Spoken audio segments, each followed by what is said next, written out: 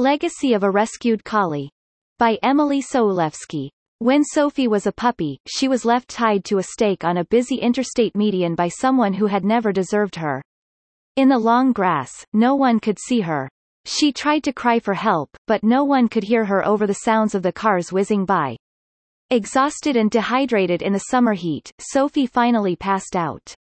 Then a man came to mow the median. Miraculously, he saw her lying there before he ran her over with his riding mower. He called a shelter, who contacted Collie Concern Rescue, and Sophie was taken into foster care. Note: Collie Concern Rescue is no longer in operation, but Tennessee is now served by Tri-State Collie Rescue. After some time to recuperate, Sophie went to her lifetime home with Jenna Hill.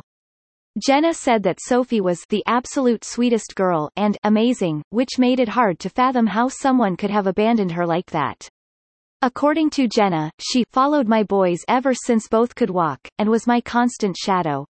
Sophie brought back good memories of Lassie, Jenna's first childhood collie. Given her ordeal, it wasn't surprising that Sophie had fears to work through, things that literally made her shake. At first, she was terrified of Jenna's husband and would hide from him behind beds inside or under the deck outside. Never fully comfortable around most men, especially if they were wearing hats, she would avoid them. And she hated lighters, even if they were only used to light candles. Sophie's new family learned the things she feared even if they didn't understand why, and they were patient with her. When the Collie Rescue checked in to see how Sophie was doing, they asked how the family was handling her constant barking. Jenna had no idea what they were talking about, because Sophie hadn't barked at all. It turned out that the foster people who had cared for Sophie reported that she barked incessantly, whether she was inside or outside. Since she wasn't doing that at their house, it indicated she was content. It seemed like Sophie knew she was home. Despite her fears, or maybe because of them, Sophie settled into her self-designated role as protector of the children. They grew up together, and Sophie clearly considered herself the boys' guardian. Jenna said, if the boys were in the yard she was there. If they were in bed at night and I was in my sewing room or wherever, she was there. Sophie's first experience with humans was less than exemplary, but the Hills became her pack.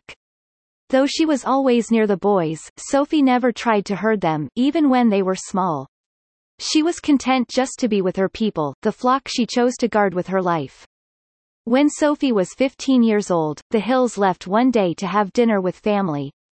They returned home to find her on the floor with her hind legs splayed out sideways in unintentional splits, unable to get up on her own. She seemed to be in pain, and they took her to their veterinarian. With his guidance and weeks of work, they got her walking again. About 4 months after splay leg incident, Sophie was able to perform a slow jog around the yard with the family's boxer. She passed away the next day. In the last year of Sophie's nearly 16-year life, the Hills were constructing a new house in the country, and she would go with her family while they worked on it.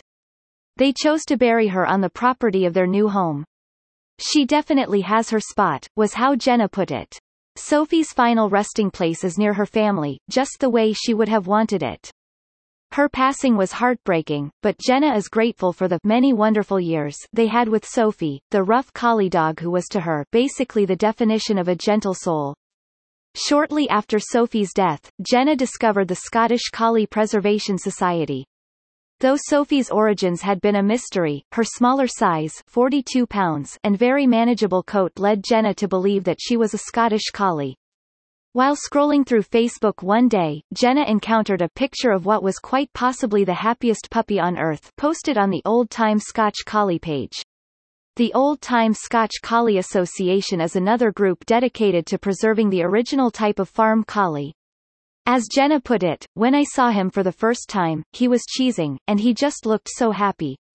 I needed some happy after losing my sweet collie girl rescue. He had a big void to fill. Though Jenna lived in Tennessee and McTavish was at Coiner Farms in West Virginia, she knew he was the puppy for her. And while it wasn't planned, Jenna ended up driving 2 hours to get him on her actual birthday, when he was 11 weeks old. Tavi, as she came to call him, is now approaching his second birthday and already maturing into a great family dog and farm helper. While no dog can ever replace another in exactly the same way, Jenna sees several similarities between Sophie and Tavi.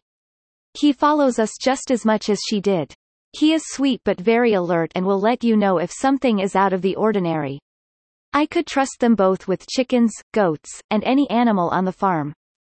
Jenna appreciated that both were great at recall and would come without hesitation. As for coat comparison, Jenna rated them both incredibly manageable, no knots and always silky. Tavi may have a bit more filling out to do, but he is only slightly heavier and taller than Sophie. When it comes to differences, none of them are bad. Tavi, with his more positive beginnings, is bolder, and his protective instincts seem to be stronger toward Jenna and her younger son. Sophie ate her meals without fuss, while Tavi is incredibly picky. He wants goat's milk in his food, thank you. With the farm animals, Tavi is more inclined to herd them, not just keep watch over them. Jenna describes him as more of a working dog, although Sophie, unfortunately, never got to experience the goats that Jenna keeps now. Tavi knows Jenna doesn't want her goats, especially the milkers, to be chased around, but he helps if she needs them moved. And if one acts like she wants to run him over, he puts her in her place the way a herding dog should. McTavish is Jenna's dog, but her boys each have dogs of their own now, too, a boxer and a blue-tick coonhound. The three pups make a happy pack, always playing together and getting along beautifully, despite being so different in every way.